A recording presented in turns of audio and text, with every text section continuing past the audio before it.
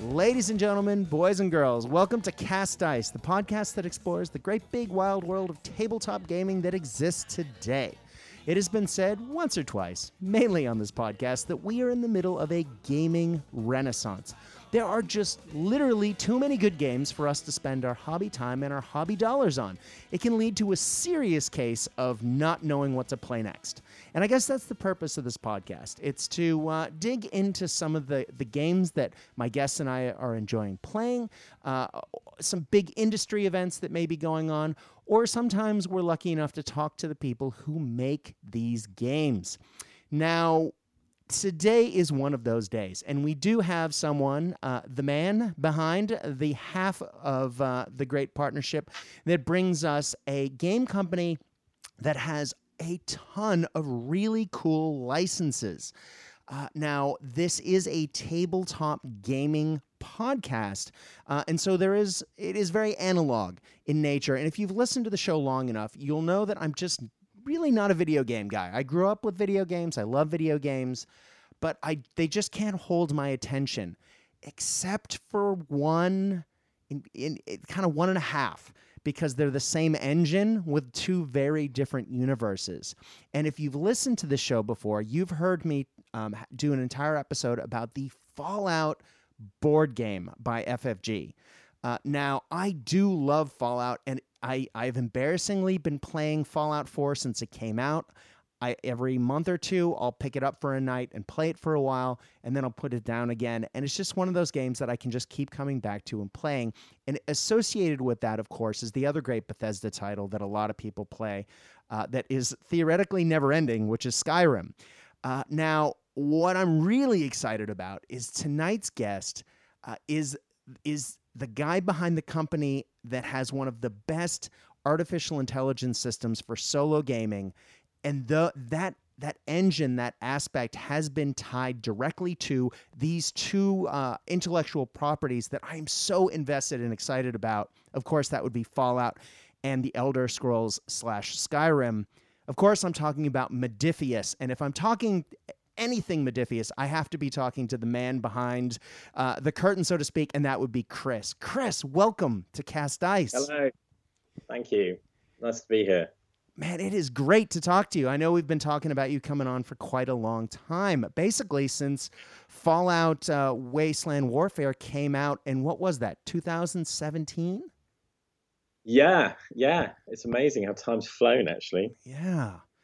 Now, Chris, I did say in the intro that one of the things that I absolutely love about Fallout is the artificial intelligence system. That it's not only something that you can play solo, it's something that you can play collaboratively or cooperatively with friends. And that's sort of a rarity up until recently in the gaming industry. And given COVID, I mean, it is more important than ever.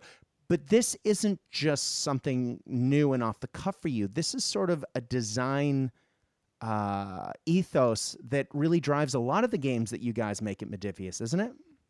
Yeah, that's right. I mean, I actually started as a solo wargamer as a kid. I remember collecting lots of old Citadel fantasy miniatures from friends, badly painted or cast-offs. And then I also used Prince August, which lets you mold your own miniatures, and they did some orcs and knights this was back in the 80s, and I'm not sure it's a good idea that a 12-year-old is melting lead on the cooker.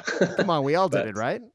Yeah, sure. So, and then spray painted them, and and some of them would come out very blobby because you didn't put enough lead in, and you were like, yeah, it'll do. And but anyway, so I would make up my own armies and create my own rules, and I learned how to play against myself, because then I always won. But what I really delved into was the storytelling and creating these fun adventures on the tabletop with these big battles. And then I discovered Napoleonics. The old British war game scene is like very old school, and you've usually got a lot of bearded old guys in a room above a pub playing 28mm Napoleonics or 6mm, Soviets versus Americans or whatever. And I discovered Napoleonics, and then there was a more affordable 15mm scale, and started collecting those and painting them up, and got my brother into wargaming. And then I got to English Civil War, which was lots of fun because it was like cavalry and guys with guns and lots of swashbuckling fighting and pikes and all sorts of, and it was very colourful.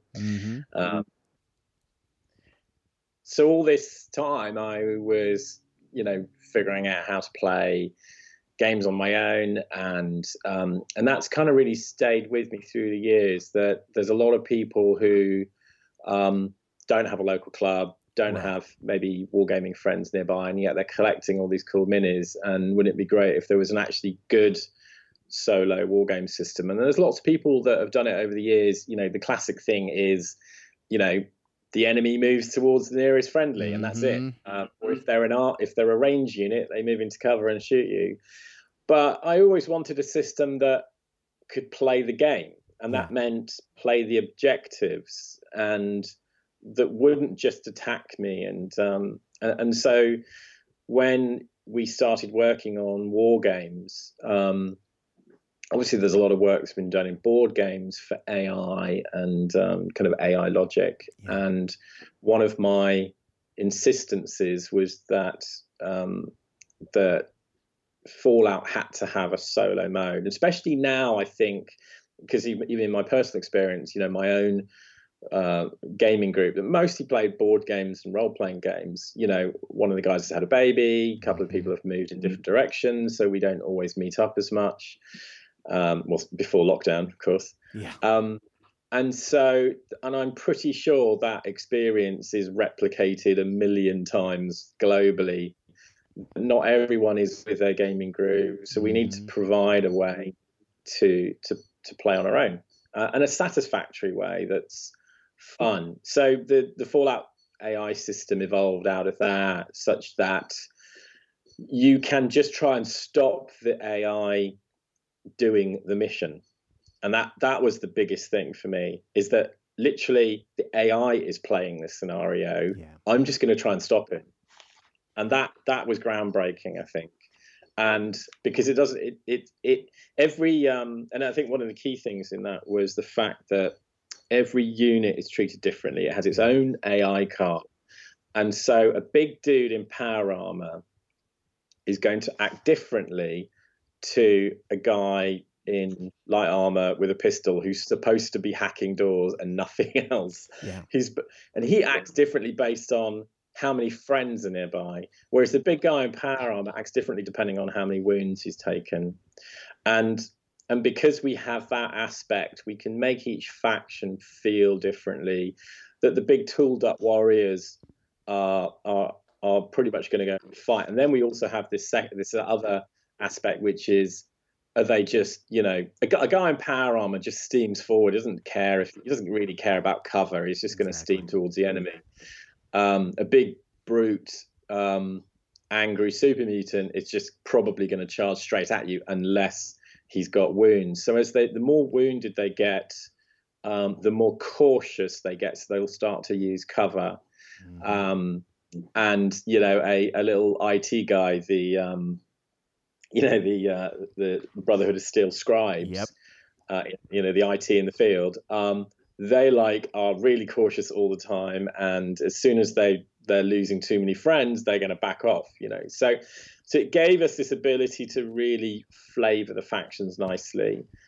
And through the use of if the grid says they're going to go after the objective, and everything can be flavored around that. So then they will go, I've been playing games against the AI where it stopped attacking me and just ran for the objective and ran off the board. I was like, oh, should have seen that one coming. And it was literally there was a big TV that the Super Mutants wanted, of course, to watch Super Mutant Bowl, I guess. And, I was just trying to stop him getting the TV, and he got it. So that was pretty awesome. And also I love to hear that people have been beaten by the AI, that it's tough, that it's hard because then you're like, oh man, like if only I took another power armor, maybe I'd beat it and try it again. So we want it to be hard and aggressive and surprise you. And I think that's another key thing is like most AIs, you're like, I know they're just going to attack me all the time. So Exactly. you choose your forces and you play the game based on that. But when they surprise you, you're like, wait a minute, I didn't know he was going to do that. That's good, Exactly. And it's something where, and this kind of ties into my narrative push, and we took that same system and kind of simplified it a bit for Skyrim, because in Skyrim you have these three very distinct flavors of sort of might, shadow, and sorcery. And so we flavored the AI around that. And so every unit in a faction could be a might, it could be might, it could be sorcery. And so the AI is based around that. But we use the same principles of, it'll chase the objective, etc. Nice. Well, hey, hold on. If I can, I know you're on a roll, but I want to just, you've given me so many of my question list. There's about 8 things that I want to talk about that you just talked about. I want to dig into a little bit as someone who, as I said, I love Fallout. I played Fallout New Vegas to forever and until I got Fallout 4. One of the things I love about it is, though there are, types. You have the super mutant, for example. You have the feral ghoul. You have these things. There are variations on that. And what I love is, and you did allude to it, but let me be clear for people who aren't familiar with the game. I'm holding in my hand 4 separate super mutant cards. We have the Hound, we have the super mutant, the basic one, the Suicider, the Aviator, and I know there are other super mutant cards as well. Each one not only has its own stats, which is cool. It gives you the variation and variety on the tabletop that you expect, but each one has its own AI card as well, which, as you say, means that each one behaves differently. So and I was in preparation for this episode, I sat down and played Fallout 4 the other night, and I ran into a building full of super mutants, and literally while I was playing, I noticed the Hounds charged up to get me while a Suicider ran up behind them, and I was ducking fire from super mutants up on top of the gantry who had pipe rifles and a minigun. And I'm going, oh my God, you can literally play this, what I am doing in the game right now. Yeah. With this game solo, and everyone's acting the way they should, which is narratively fantastic. That was the idea. It's always hard with a system that you code into some text and cards. But James Sheehan, the designer, he was able to get a lot into that such that stuff happens but it kind of happens the way it should. Like I said, like you say, super mutants act like super mutants, and because every unit has a card, we can give it a different flavor. They've got different stats, different abilities, and it really does. You really do see the flavor of the game coming out, especially with heroes as well. Yeah, and it's one thing to have these cards and to have that variety, and I think you've absolutely nailed the AI, which I keep saying again and again. But then on top of that, you guys have done a wonderful job of coming up with missions or scenarios to get you on the tabletop and to have an objective or a goal. Meanwhile, these creatures, other characters, monsters, what have you, robots, are there as well, and they are part of the narrative. And the way the missions are laid out, it feels very almost a role-playing-esque. And I especially love, especially when you're learning to play these games, there's always that mission at the beginning where it's like, oh, now walk to the jukebox and put money in it. Yeah. And then pick up a gun and load it for the first time. Now shoot the thing that doesn't move. Oh, and there's a giant rad scorpion, or shoot that now. Your game in the learning to play, it has a learning to play booklet that literally is Fallout. And it's like, now walk from this part to this part to this part. And as you go, do these things. And it lays it out so you can learn the game just like you'd learn Fallout, which is genius. Yeah, no, they do. Yeah, I was really pleased with how the kind of learn to play came through. I mean, the game I think it has a certain level of complexity because it's about, it's trying to replicate lots of the cool things to do with Fallout. But once you get to grips with it, we have colored measuring sticks, the colored dice. Like, we use color a lot because it strips away a lot of the complexity once you understand everything. Exactly. And because your brain reacts really in a different way to color than to numbers. Like, if you've been playing for 3 hours, there's always that, oh, wait a minute, how far do I move? Was it 10 inches? But when it's black, your brain just remembers that, and you start to remember colors, and your brain starts to tell you how far black is because it already knows that. It's very clever how that works out, and it simplifies gameplay down a lot. It does. And for those at home who haven't picked up the box, what Chris is talking about is you don't use a tape measure in this game. You use range rulers, and each range ruler has a corresponding color. So as you say, it's very clear to say, oh, my guy walks green or runs red, and this other guy might run orange. And they do have. I mean, we also list how long these sticks are. They're like 6 and 8, 12 inches. But it's you often get some resistance, like, oh, why are there funny dice? It's like, well, there are funny dice because when I tell you that this gun does 2 green dice at short range, you know immediately that green dice make you more accurate. But they do 2 yellow dice at long range. So at short range, you're going to be more accurate, and at long range, you're going to penetrate armor better. So I'm like, okay, I know exactly what this weapon does. But if I said it's a 3+, but it's like got this special rule, and then it's 2+ at this range, it's not immediately obvious. And I think that's what I really like, is there is that little barrier to get to understand the colors, but once you do, it's like it just clicks so easily. Yeah, it was, I'm not gonna lie, when I opened the box, it did look, when you first pull out the cards and you start flipping through them, it's like hieroglyphics almost, because there's tons of symbols and there are colors and they're all lined up in a very particular way. And when you first look at it, you go, wow, what is this? I don't know if this is good or bad, or if this is, this literally isn't English. But then as you read as I was talking about earlier, the learning to play booklet, it immediately becomes evident. Oh, this is that. This is that. And it explains it very clearly. And then there's a very handy cheat sheet in the back of, I believe, the campaign book or the basic rule book that has just all the symbols listed out, just nice and easy. In case you are, as you were saying, an hour in going, wait, where did I see that again? It's there, easy to find. Yeah.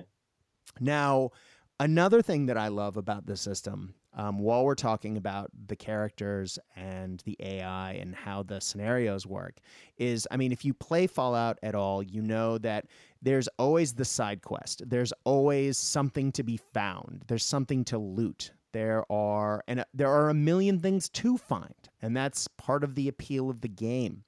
And you guys have been able to bring that in a really rich manner. So while you are in the middle of exploring, there are things for you to check out. There are boxes to open.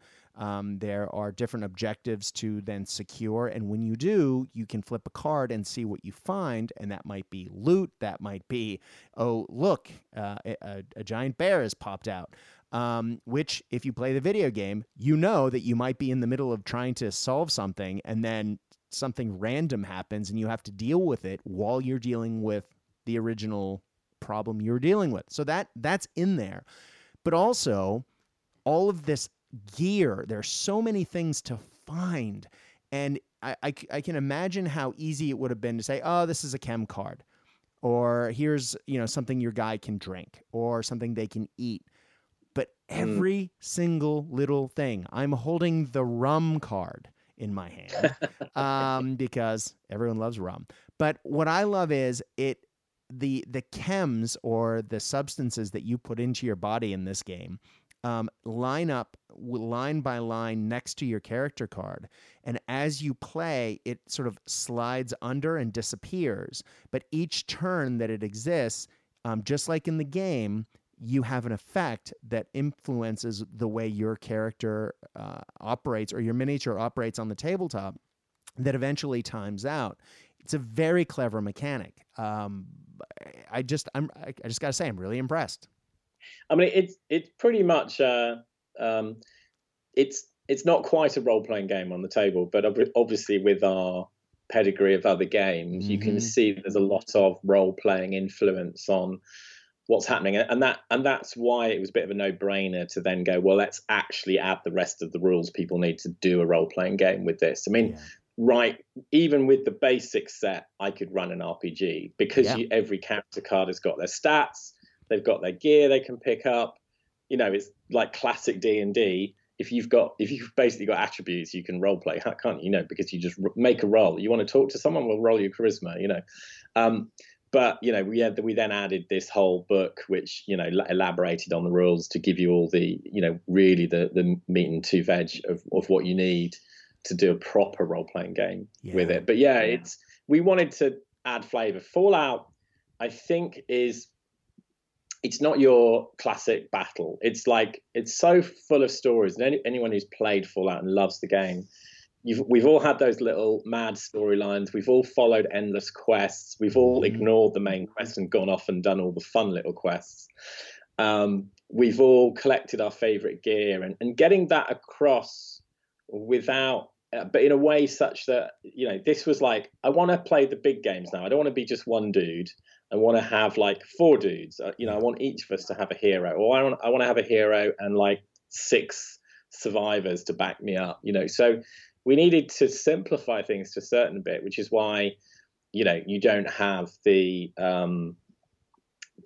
sort of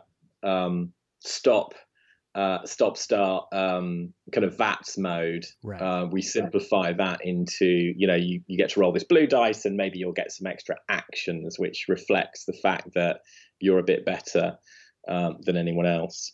But yeah, I really like the fact that we got that flavor of Fallout into the game. And I think that was really important, that, there's lots of good post-apocalyptic games out there. But Fallout is Fallout because of all this mad flavor, because of Nuka Caps, and because of the chems, and because of all the cool artifacts that make up that world. And I think it was really important to get that into the game, and it gives us so much flexibility to create stories as well. It does. And speaking of Nuka bottles, I'm holding Dogmeat, the model, in my hand. For those who haven't played the video game, it's the German Shepherd that is the companion that your character can have early on in the game. And there are multiple Dogmeats. I do own all of them, I think. Anyone who listens to this show knows that we love dogs. I do own all the Dogmeats that you guys make. But this particular Dogmeat I'm looking at has the Nuka bottle, the empty Nuka bottle, by his foot. And that got me realizing that, and I started to go through my boxes, and there are, the core game itself comes with 2 mutant hounds. You have the Aviator, who's like the big bad super mutant, and a couple of basic super mutants, one for shooting, one for hand-to-hand. You get some settlers, you get the lone companion, you get a tech slave, you get a Deathclaw, you get a power armor guy, and you get Dogmeat. And as I was going through the models, I realized that every base is different. Yeah. Every model is, it would have been really easy to have some neat character in the models and then gone, oh, cool, here's some bases that look kind of like, Fallout.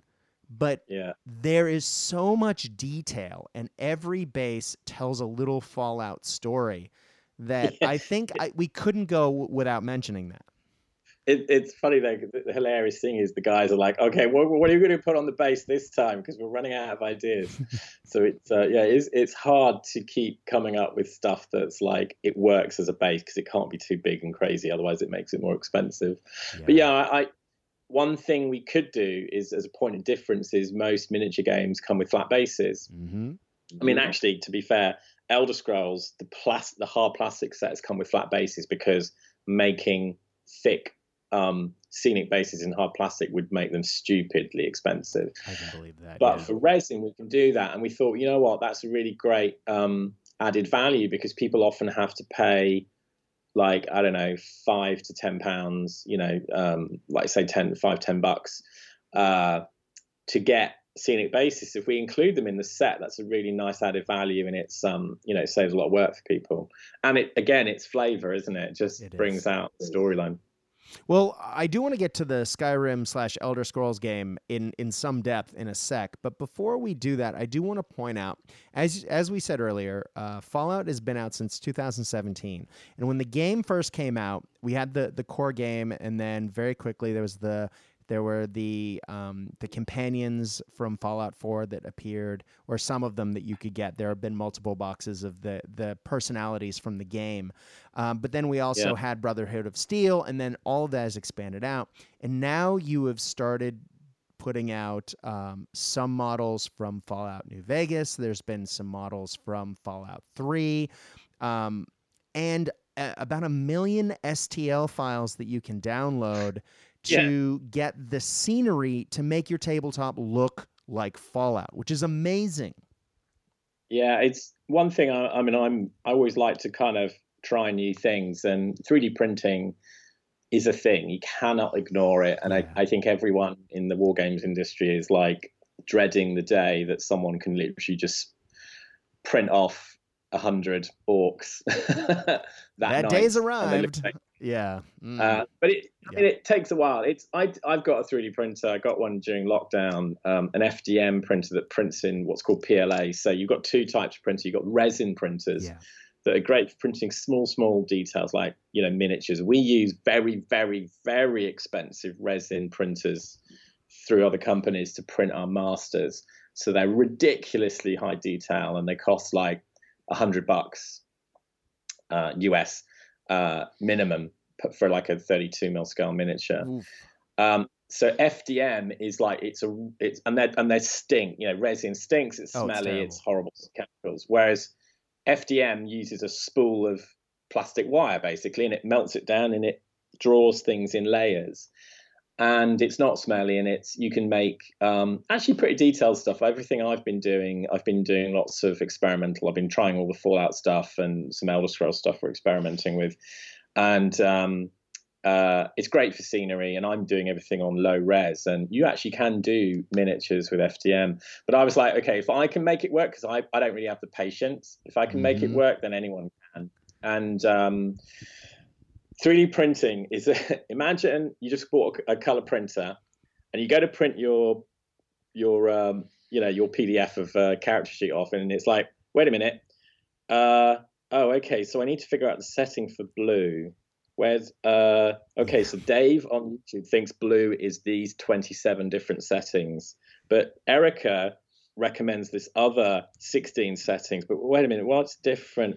And then you get it completely wrong, and it comes out green, and the ink slides off the paper because you were using the wrong paper and the setting to make the ink stick to the paper. It's that crazy, right? Yeah. And so I nearly threw the machine out the window after a couple of weeks. I was like, it comes with the pig and the duck and the dog and the cat that you can print off perfectly from the machine. As soon as you try and print something else using this free software that's out there, it just went wrong horrifically. And I was just like, what am I doing?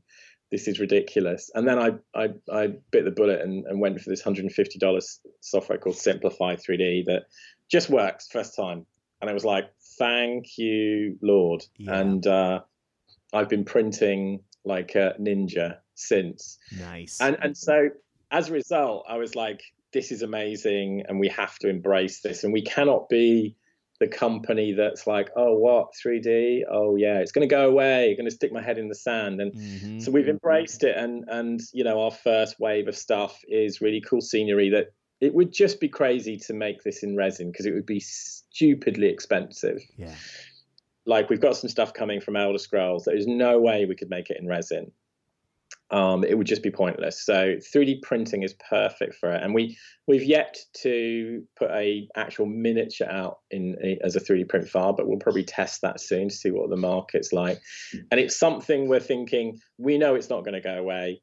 We know at some point soon people will be able to, if you want to print your orc army at home now, it's going to take a long time. I mean, the material's cheap, but it's hours and hours and hours, and you've got to get it right. And it's like figuring out Meccano, and you've even got to make the Meccano from bits of metal. Yes.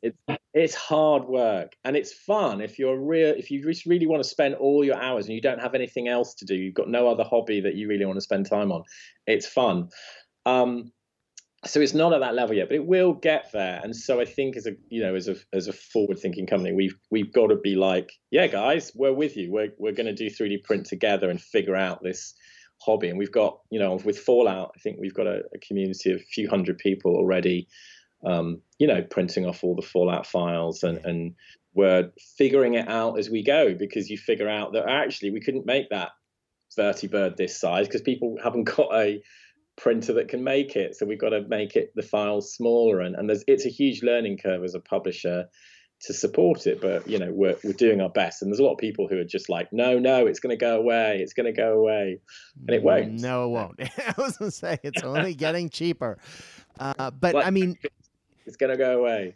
You guys have really leaned into that. I mean, when Fallout Wasteland Warfare first came out, you could only get the cards in boxes. And so in order to get certain cards, like the rum card, you had to buy, for example, and I don't know which expansion I got that in, but I bought a ton of expansions, and each one had different cards. But since that time, you guys listened to your fan base who said, we'd like to be able to get these cards elsewhere. And so you started selling card packs. But then COVID happened. And so now you sell the PDFs for very cheaply. And for those of us who live in Australia who want to play games, who are able to then turn around and say, cool, I have the basic set. I want to add something to my gaming experience. Oh, I can order that from the UK, and it will take, normally it takes weeks. Now it might take months. And it's crazy expensive as well, because there's no planes flying that the airmail can go in the holes for. So it's insane amounts of shipping. So I mean, we made the AI files, which we'd always said, no, you have to buy the boxes. We're happy to give away the basic unit cards and weapon cards because so you can just play battles, but the value is in the storyline. But when COVID happened, we were like, you know what, people are on their own, we've got to let them play on their own. So that's why we made the decision to make the AI cards available for people, and now we've got the app that's coming as well that will also give you all the cards. Now, I'm not familiar with the app. Please tell us more.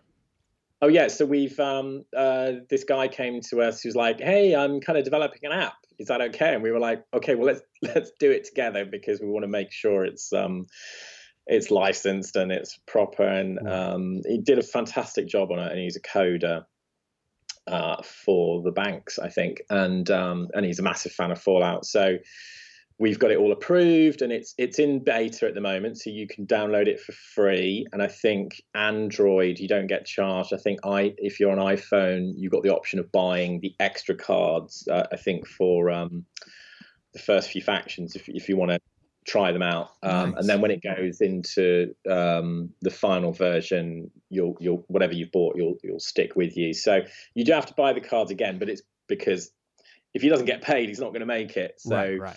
You have to pay Bethesda. So it's a small amount of money to get the cards for the different factions that you want. But it does loads of stuff for you. It tracks, a lot of the tokens like health and etc. You've got all the unit cards in there, so you can build your armies. It's really, really useful. So we're trying to embrace lots of things like that and really support them. And help make them better. Like we just launched Tabletop Simulator for Fallout. So I don't know if you know. I saw that. Yeah, it looks great. Again, a lot of companies are like, no, it doesn't exist. We're going to shut down anyone who tries to put our stuff on there. So we were like, well, let's just put a free demo on. So my brother Al, he's really into it. I got him on board. We helped out with the miniatures, and he's basically set up a whole demo game with everything from the base game, but a lot of it, and it's all free to download. So you just have to own Tabletop Simulator, which is like $10 at the moment to get. It's really worthwhile because there's so much cool stuff. I've been playing war games with my brother Al. We used to play a lot years ago, and of course we don't, we hardly see each other now. Yeah. But now we've been playing regular war games on Tabletop Simulator. So you've got all these awesome 3D miniatures, and there's lots of board games in it as well. It's great, man. So if you're a war gamer, you can now play Fallout games with your buddies on Tabletop Simulator. So I definitely encourage you to go and check it out. And if if it goes well, we're definitely looking at rolling out the full game and then DLCs and stuff like that through there as well, because I don't think lockdowns are going away in the short term. I think we've got to face that there won't be loads of opportunities to get together and play, unless you're you can just go to someone's house. So again, it's something we're embracing. Well, as someone who's sitting in lockdown part 2, the re-lockdown, I'm not looking forward to lockdown 3, the revenge, but look, I think it's so exciting the way you guys have been just embracing your community and the technology. What lessons did you learn, I guess, if we're segueing from Fallout to the Elder Scrolls game? Because, the models look great, but one thing that I noticed is you actually sell the Fallout game with no models. There is an option, which is really, threw me the first time I saw it, because I was like, the game is so... Fallout is so visual, and it has a style, and Skyrim likewise has the same style, and yet you can get the full game with no models. So talk us sort of the evolution going from Fallout, what you learned to Skyrim to then the player-free version. So just dialing back to cards, actually, one of the lessons was we also launched the Fallout game with cards in the boxes, because you think, well, it makes sense, right? You buy the Suiciders, you get the Suicide cards with it. From a marketing perspective, you get all these extra unit weapon cards and quest cards and event cards. You really want to get all the boxes, because then you get all the extra cards. So, which is kind of makes sense. I like the idea of, I get all this cool extra stuff with this box, but also it's like, well, that sucks. I don't really want the Suiciders just to get those extra event cards. Right. So, you can never please everyone, but logistically, it made it simpler to put all the cards in. We do these waves, so it's the Raiders wave or the Institute wave. So the Institute wave has all the Institute cards, lots of new event cards, quest cards, etc. And it has, and we also generally use, here's some more heroes, here's some more, survivors, some more super mutants. So we collect everything together in that one box. And logistically, that's easier to print that one box, because when we were doing cards in the individual boxes, what would happen is the printer would be late, and it's like, well, we can't sell the box without the cards. We're waiting on the cards. It's like, well, we can't. We've got to wait for them, and then you'd be late, and it's like, oh God, it was driving us crazy. And of course now you've got to wait for that one box. But if you plan, then it's there on time. But it's like with Elder Scrolls, our first new box of cards is coming in September, but we're releasing some of the character sets in August, but with cards to download, so you can start playing them and try them out. Nice. So one of the learning curves that we, even after wave 1 of Fallout, which was the Super Mutants, Brotherhood of Steel, and Survivors, was okay. Let's not try and put cards in every box. Because at least it's like, you can get one box, you've got everything. You don't have to buy every single miniature set, which is kind of dumb as a marketing move. But I think it's fair. And I like to, I come from organizing clubs, right? So the clubs we used to organize, we didn't want to charge too much money. We were like, okay, what's a fair amount of money? Okay, this is the ticket price. We don't want to steal money from people on the door, because we want everyone to be able to come to this club, and we want it to be a fair experience. And it was never about the money. It was about making this great experience. And I feel the same way about gaming. When it's a big license game, sometimes the reason things are more expensive is you're paying a license fee to Bethesda or CBS or whatever. But also it's just also expensive, and then you've got a big staff of people to pay, and if you don't pay them, you're not going to have any more games coming out Right. for that time. So it's it also gets complicated. But yeah, we thought, well, okay, logistically it's easier putting cards in a box. It means we can just get miniature sets out really fast, and it's very clear that you need to get these boxes. But when you get the box, you've got everything. You've got so much content. And so that was one of the learning curves for Elder Scrolls is, okay, let's have all the cards in the box for the first releases. And then the next thing was, as we were doing costings, because we wanted to move to hard plastic for some of the bigger sets. And it just, we were starting to hit a price, because doing a hard plastic is really expensive. If you do resin miniatures, individually, they're more expensive because they're made by hand. But the molds cost nothing, like a few $100. But hard plastic, you're talking $10,000. So you don't even make a hard plastic set unless you're going to sell 10,000 units. And that's an easy decision for a Games Workshop or a privateer press. And for for a smaller games company, you're like, wow, okay.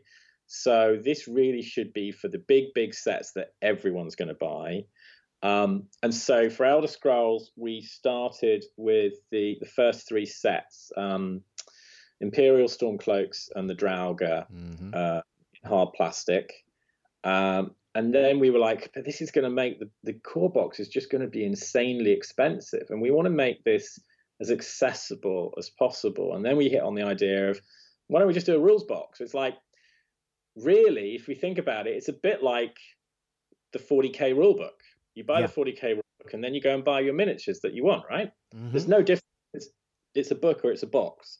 But actually, the box is pretty good because it's got the dice in, it's got all the cards, it's got all the counters, it's got a complete rules system and a whole bunch of scenarios.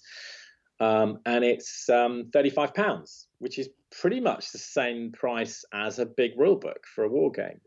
And then, so that meant I could say to people, you can just buy that box, go and use some 40K, some Warhammer or Age of Sigmar miniatures or whatever you've got lying around, some D&D figures, and just try it out. Do you like it? Okay, fine. Well, then now you know that if you're an Imperial fan, go and buy the Imperial set, or just buy the Draugr set. So we did the Draugr set's got a Death Lord and 3 Draugr with swords and 3 skeletons, and then it's got the female Dragonborn. So you can just buy that one set and do your solo dungeon delves with the Dragonborn tooled up, and go, this is awesome. Now I want to collect more stuff. So it did mean that we could be flexible and give people a really accessible way in to test the waters. We released the rule books in advance in PDF for free, so people could read the rules and see what they think, and then make it as open as possible so you can try the game. And then part of the lesson has been, and then we got hit by COVID, of course, literally to launch the game. Thanks. So that, thankfully, retail reopened and everyone took the pre-orders that they originally wanted, and but what we have, we had a big delay then on the main card deck that supports the rest of the first wave of releases, so that's coming late September. But we were like, well, we can't have a couple of months of nothing. And saying that, there's a lot of shops that still aren't open in America. You got 16 states that are in lockdown still or going back into lockdown, and a lot of stores are only just getting their stock. So we were like, okay, well, let's just give everyone a couple of months of launch to gradually get back to normal-ish.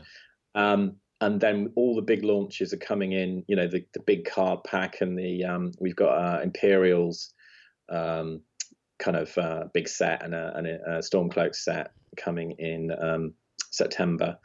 But we wanted to bring some more adventurers because clearly everyone is so excited about the delve mode. And just to explain that, for those of you who don't know the game, you can play battle, just fight against each other, or delve mode. And delve mode might immediately make you think it's a dungeon crawl. Yes, it is. But delve mode is basically where battle mode is you versus me. We'll play a game, and you also have some AI adversaries might pop up and mess with you in the middle of the game.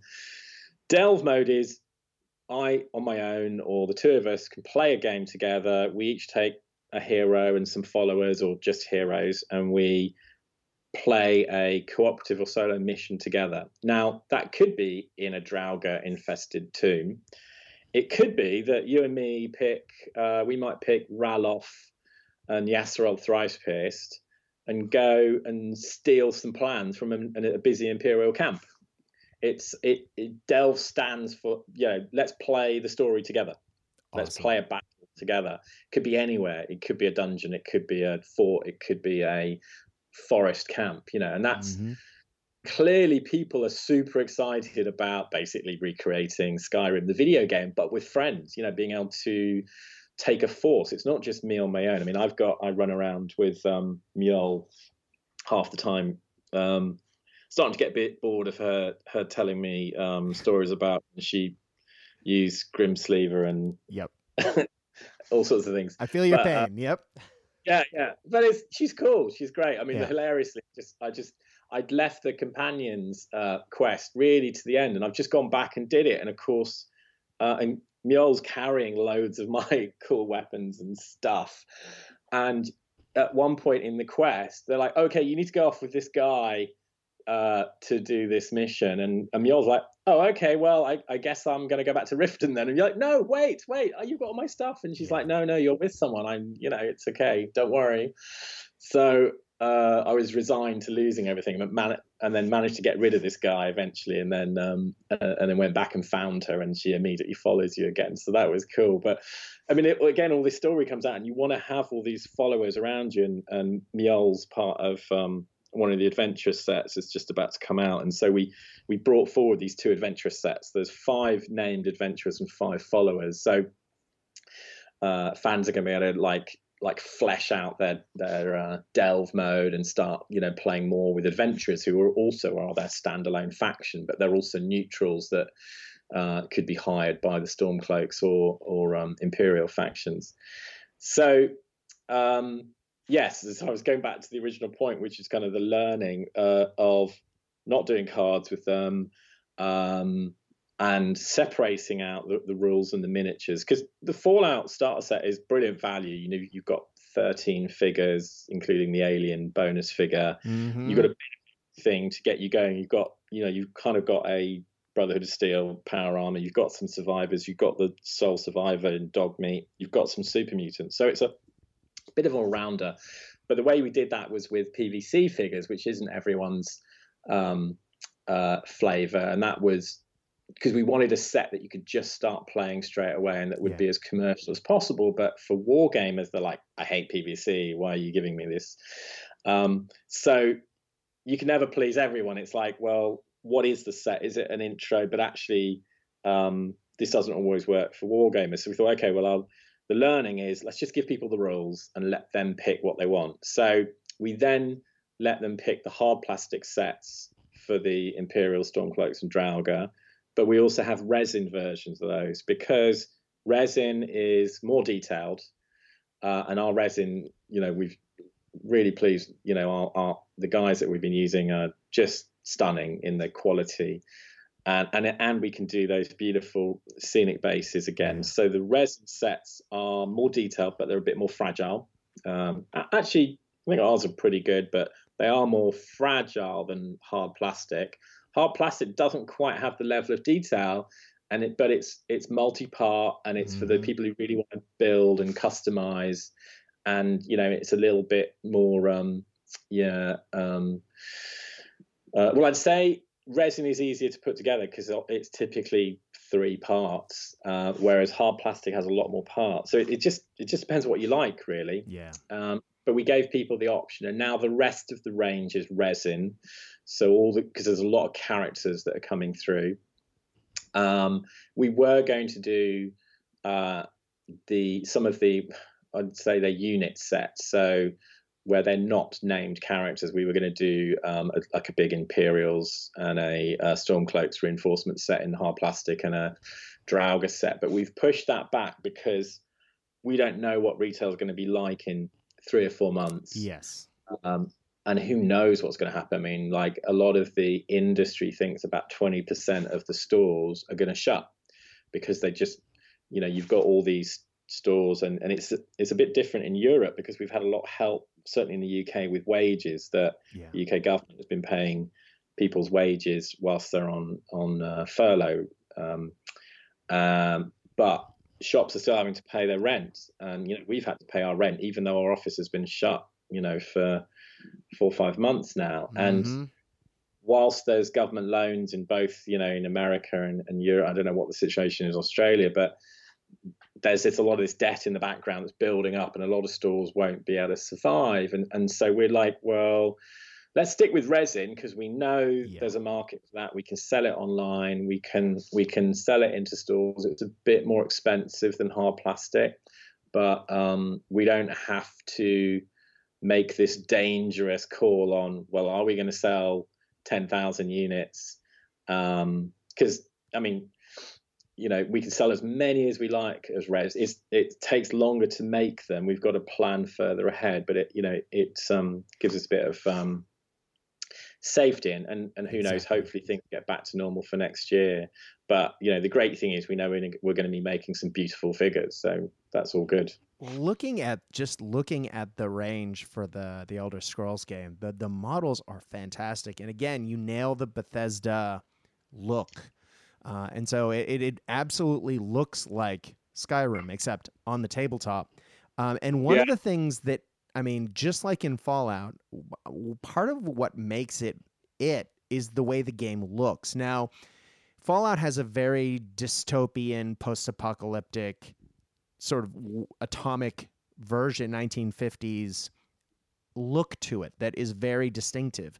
Skyrim was more generic fantasy, but you guys have done a really great job of, besides going for the models, if we get into the terrain, you're able to get the Bleak Falls Barrow terrain set. You're able to get the Nord tomb walls, which if you've gone on any dungeon crawl in Skyrim, you've seen, the tombs with the bodies laying across, and some of them activate into zombies or Draugr and some don't. And then, of course, puzzle boxes and switches to pull and chests to explore. All of those are integral to the game. And you have them, which is awesome. It was one of those things that was just like, well, let's at least do that. Again, the making resin walls isn't cheap, but we wanted to make sure people could get them because it's such an obvious thing, and it's amazing seeing all the creativity as people kind of generate their own terrain. But we're probably going to bring some of that forward into 3D print files, and we've got this beautiful fort. So we've been modeling the Western Watchtower from outside Whiterun. So you can make this kind of slumped, ruined walls to defend and a tower to explore. And using all those parts, you can actually make up a whole kind of ruined fort that, and we've kind of scaled. The great thing with 3D print, you can scale it to however you like, but the kind of base standard scale is enough that it looks like a fort, but it doesn't like totally take over the whole table, and it's kind of ruined and you can just run around it, and it just creates this interesting terrain. And I'm really excited. I've been printing it like crazy at home, so I can show people what it's going to look like and all the different stuff you can do with it. That's awesome. Is like having Lego again. It's hilarious. Yeah. Well, it's one of the things I've noticed with the Elder Scrolls stuff in particular is that it's modular. So there are wall pieces, there are corner pieces, and so that you can reconfigure it a lot more so than, the Fallout stuff. Absolutely. You can arrange it however you like. There are the desks, there are computers, consoles, there are crates, crashed whirlybirds, the whole thing. But with this, because of that modularity with the wall sections, you're able to create the tomb as you go, and it'll be different every time, which is just awesome. Yeah. It gives you that flexibility to make stuff. We've actually got AI and solo play is a big thing, just as much for Skyrim for us. So we've got a kind of basically a dungeon builder coming up as a PDF, which is going to let you create your own random dungeon crawls. And so Mark Latham's been working on that, and it's just going through approvals at the moment. And That's really fun. And it what it doesn't do is go, here's a corridor, here's a room, here's another corridor. It creates interesting spaces, because if you remember when you kind of go running through a Skyrim tomb, or excuse me, often it's an area of rooms and spaces where usually, like, okay, you've got to figure out this puzzle and this thing to get to the next room. So what we've created is this interesting system that lets you build these challenges with an area which will have its own adversaries. And once you succeed at that challenge, you unlock the next space. Oh, and cool. so you can kind of set up that space, play it through, and then set up the next space and play it through. And that's going to be really fun, I think. And again, it follows our kind of love of giving people the tools to be able to just play their own stories at home. Well, if you're playing stories in Skyrim, there's the forever meme, the most said line in that game that I still hear in my sleep after playing Skyrim for as long as I did, which is when you get the town guard, the Stormcloak gentleman who says, yes, I was an adventurer till I took the arrow in my knee. And because you have this Stormcloak faction, of course, you can have that guy, which is awesome. Yeah. Sorry. That's a great thing. And also the good thing with the Stormcloaks is you can paint them to look like hold guards as well, which is, right. They're a familiar look. That's right. Now, I did want to point out, and it's something that you mentioned a minute ago, that both Fallout and Skyrim, both of those, or Elder Scrolls, both of those games that you have made, you did mention that there is a battle mode. So for those of you who are tabletop gamers and like to compete against someone or play against another person, I think I have not underlined that enough, that not only is this game solo, not only can you play cooperatively, you can play it adversarially as well. And there are point values, so you can play balanced games if the narrative aspect of these games don't appeal to you, or if you want to just try to play it a different way. That is absolutely something that you can do. And I think that, just wanted to be clear that I've drawn that underline. But yeah. It's definitely a good thing we have in Fallout. There's a settlement mode where you can, it's a means to kind of, it's a fun way of building your settlement in the background that gives you access to different cards and in your collection. And even I could be playing that and you're not playing that. And when we come to play a game together at the same time, we're still balanced. We're still playing with the same points. Exactly. I've just got access to whatever I've got through my settlement mode, and it's balanced. It's interesting because I was just reading about the new Crusade mode for GW and how they've got this sort of campaign mode that they're developing, but the other person can be playing who's not playing campaign mode, and it's still, and they've got means of balancing. So it's definitely something that companies are looking for ways to go beyond the battle mode. But battle mode is still, some people just want to get together and throw some armies against each other and kill stuff. Exactly. Roll the dice and have some fun, and that's great, and we completely support that, and that's why it's part of Skyrim and Elder Scrolls. But we're throwing lots of effort at the cooperative experience, because I also think that there's the old joke that two people go to play a war game and one walks away happy. Yeah, right. So, and I don't mind losing. I like just trying mad stuff. But if you're competitive and stuff, you want to be able to do that. That's great.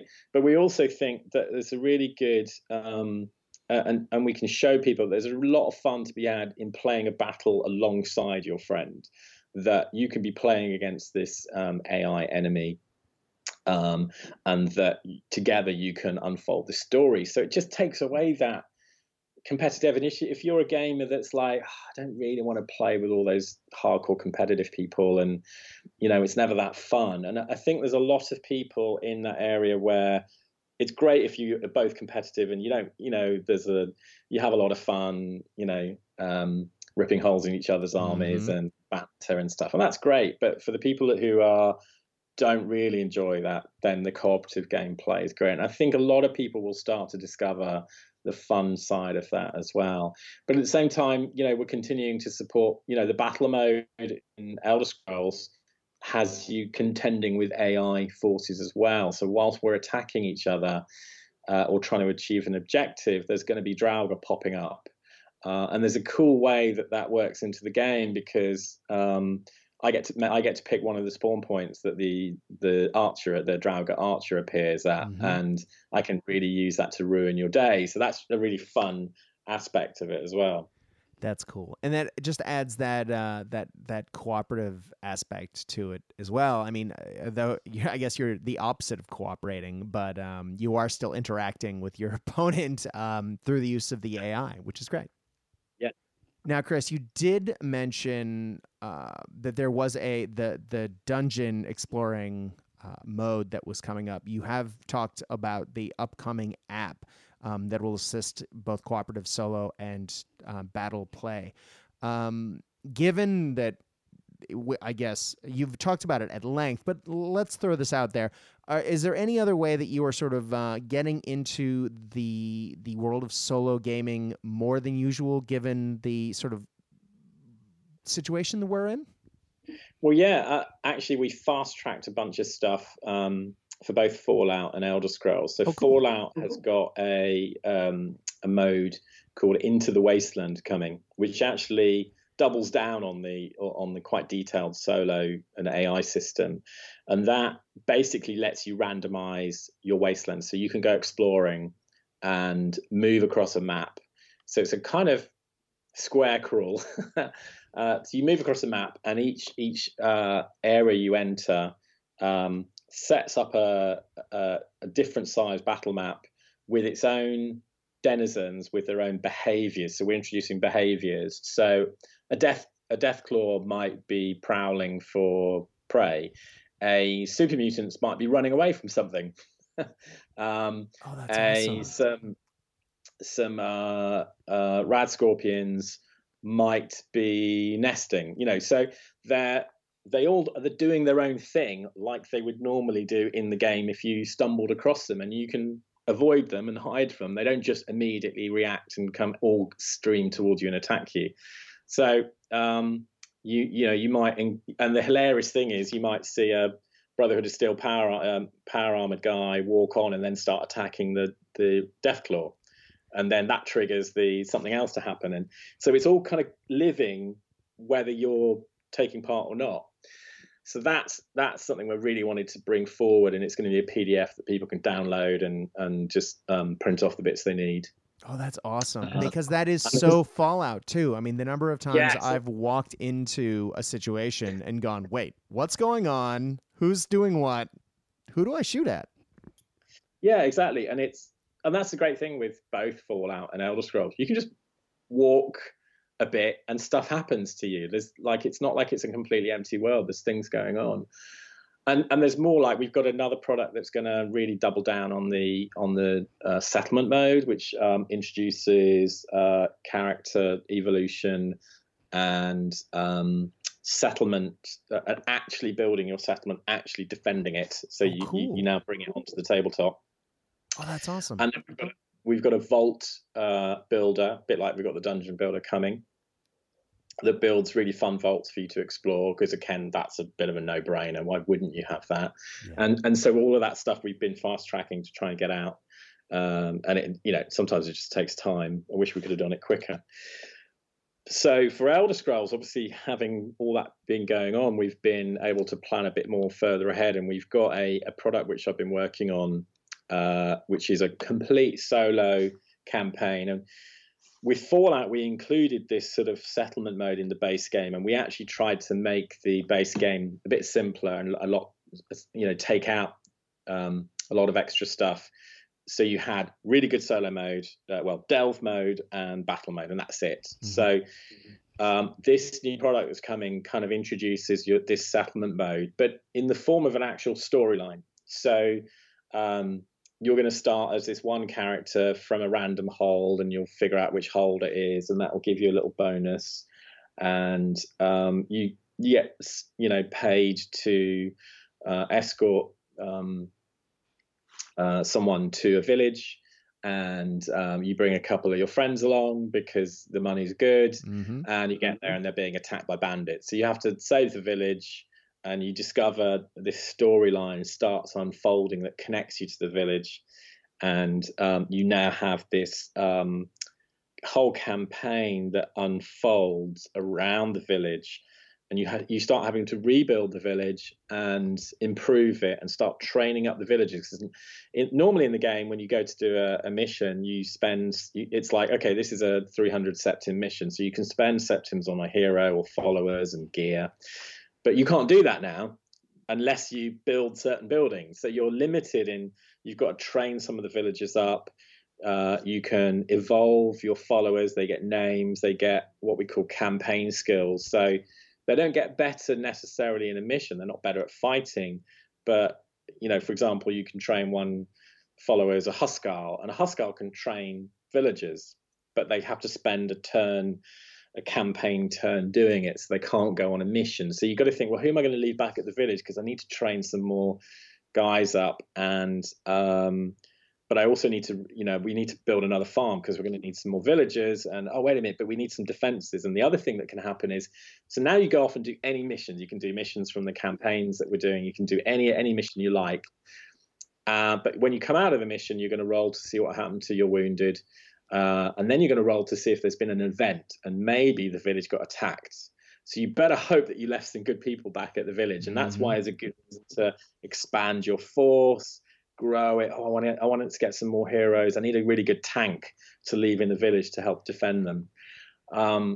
As you do this, you start to trigger campaign events that will then open up specific scripted missions that you're going to play that advance the storyline. The local Jarl starts to notice you that, hey, we've heard this guy's or this girl's rebuilding this village and defending it, and because we couldn't help them. And so he starts to give you jobs to do, and it's building up to this epic finale, and it's going to be great fun. And it's something that I could be playing it on my own. You could be playing it on your own. And then I'd be like, hey, I really need to play an Imperial mission. Do you fancy doing a game together? And we just play a normal game together, normal points, but it's still my characters, my heroes playing it. And the result of that mission might give me some more septims or treasure and artifacts to support my game. So it's really balanced in terms of battle mode. I can be playing it. I can play missions against someone who's just not playing the campaign, and that will help me as well in terms of allegiances and points and stuff. So we're having a lot of fun putting it together, and I've teamed up with this designer who's quite well known for doing these kind of a lot of solo games that have these campaign missions, campaign turn sequences, and interesting features. And we've got Mark Latham involved in terms of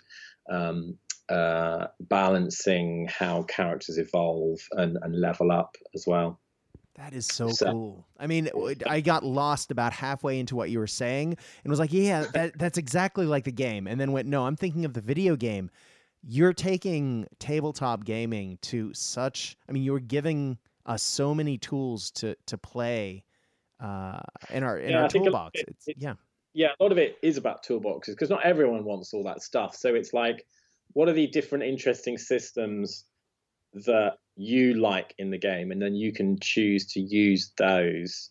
And we've got more coming for Elder Scrolls. So each what we're calling a chapter. So we're in chapter 1 at the moment, which is, fleshing out the Imperial Stormcloaks and the Adventurers. So chapter 2 is called Steam and Shadow, and that's, you've got the Dwemer and the Dark Brotherhood. So there's going to be loads of cool Dwemer constructs to add to your adversaries. You've got Frostbite Spiders coming. You've got the Dark Brotherhood. So loads of guys in cloaks with stabby daggers and archers and things. So that's going to be a lot of fun. And that will introduce another storyline product that will expand the gameplay rules and the kind of solo co-op side of stuff. And we've also got a Civil War campaign book coming this autumn that is a really cool Civil War to play as a battle mode. So we're also supporting people who are like, yeah, but I just want to play battles. So that's great. You're going to get a whole campaign where you fight backwards and forwards across Skyrim. And you might end up with a siege of someone's castle, which is going to be brilliant fun. So we're supporting that. So each act, each storyline is coming with a battle mode product and a storyline product. We're calling it Tales of Tamriel at the moment. So this one is the settlement building elongated quest, and then the next act with Steam and Shadow will have another battle mode campaign and another storyline product that will add some more cool features to the game. And so you're building up this toolkit of stuff that lets you play how you want to play, basically.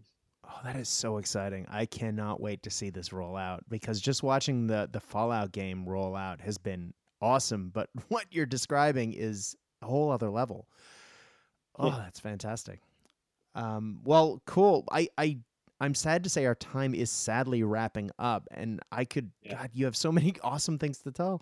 I hate to say that go, but if we are talking solo gaming, though, I did not want to let you go without mentioning that you have one of the awesome Joseph McCullough games as well through Modiphius. You guys sell the deluxe collector's edition of Rangers of Shadow Deep. Now, how did that come into being? Because that wasn't part of your game catalog to start with. Yeah, I've known Joe for a while, and saw Rangers of Shadow Deep, played it, loved it, and it's like it just fits in. We have this kind of genre that we're growing called adventure war games, and we actually had a meeting yesterday talking about what is an adventure war game, and it's where it's a war game where the story is more important than the battle in a sense. And I keep saying things like, wouldn't it be cool if it was more fun to lose the game because you might win the campaign? Yes. And the other things become more important than just winning. And of course, we're all used to mission objectives where you've got to do X, not just kill the enemy force. And it's kind of it's taking narrative to a new level. But what I've been looking around at all the cool sort of narrative miniatures / war games that are out there, and Joe's Rangers of Shadow Deep was an obvious one that was firmly planted its solo gamer flag in the sand and had a really great following. And it was only available on drive-through, and I thought, wouldn't it be brilliant to get this into retail, because a lot of people don't go on drive-through. They want a nice, beautifully printed book. So we did this faux leather collector's edition with a all new layout, and we're teaming up with another similar designer who's got a really wonderful solo game system that we're currently in editing and just been doing all the artwork for now. And we're going to be recruiting a lot of designers like that, commissioning new stuff, finding cool stuff that's out there already, and helping to get it out. That's awesome. Yeah. Man. So, watch this space. There'll be more. Well, if you are interested in picking up that beautiful collector's faux leather book, but you also, for example, live in Australia or in the US, and you might have to wait a long time for shipping these days, I did notice that through your store that if you buy that, you do get the free PDF to play around with while you're waiting. So you can get down and play it immediately, and then, like Christmas, later on, you get a nice surprise in the mail.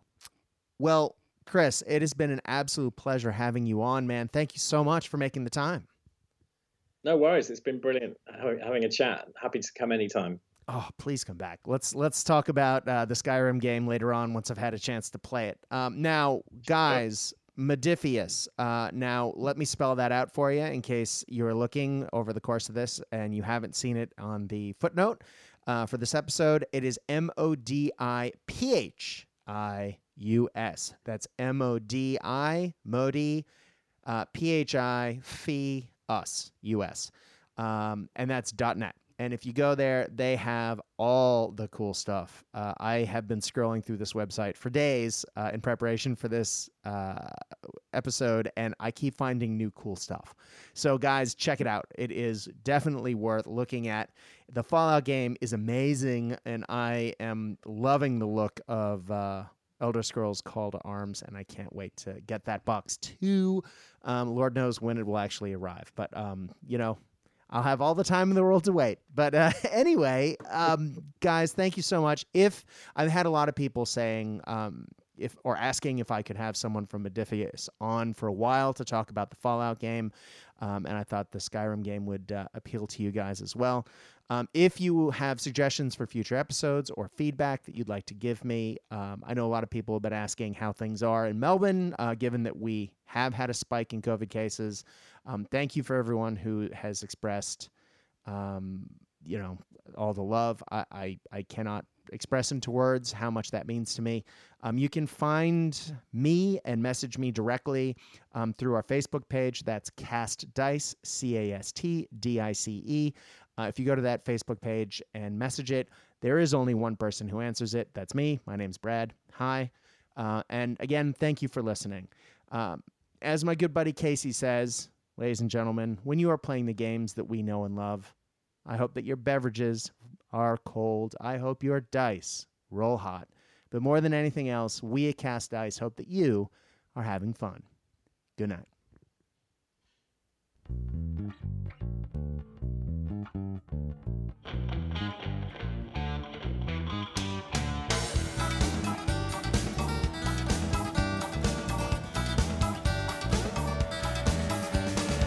Another day rise in Paraguayan sun. The fuel cracks open. Another Heineken. He's all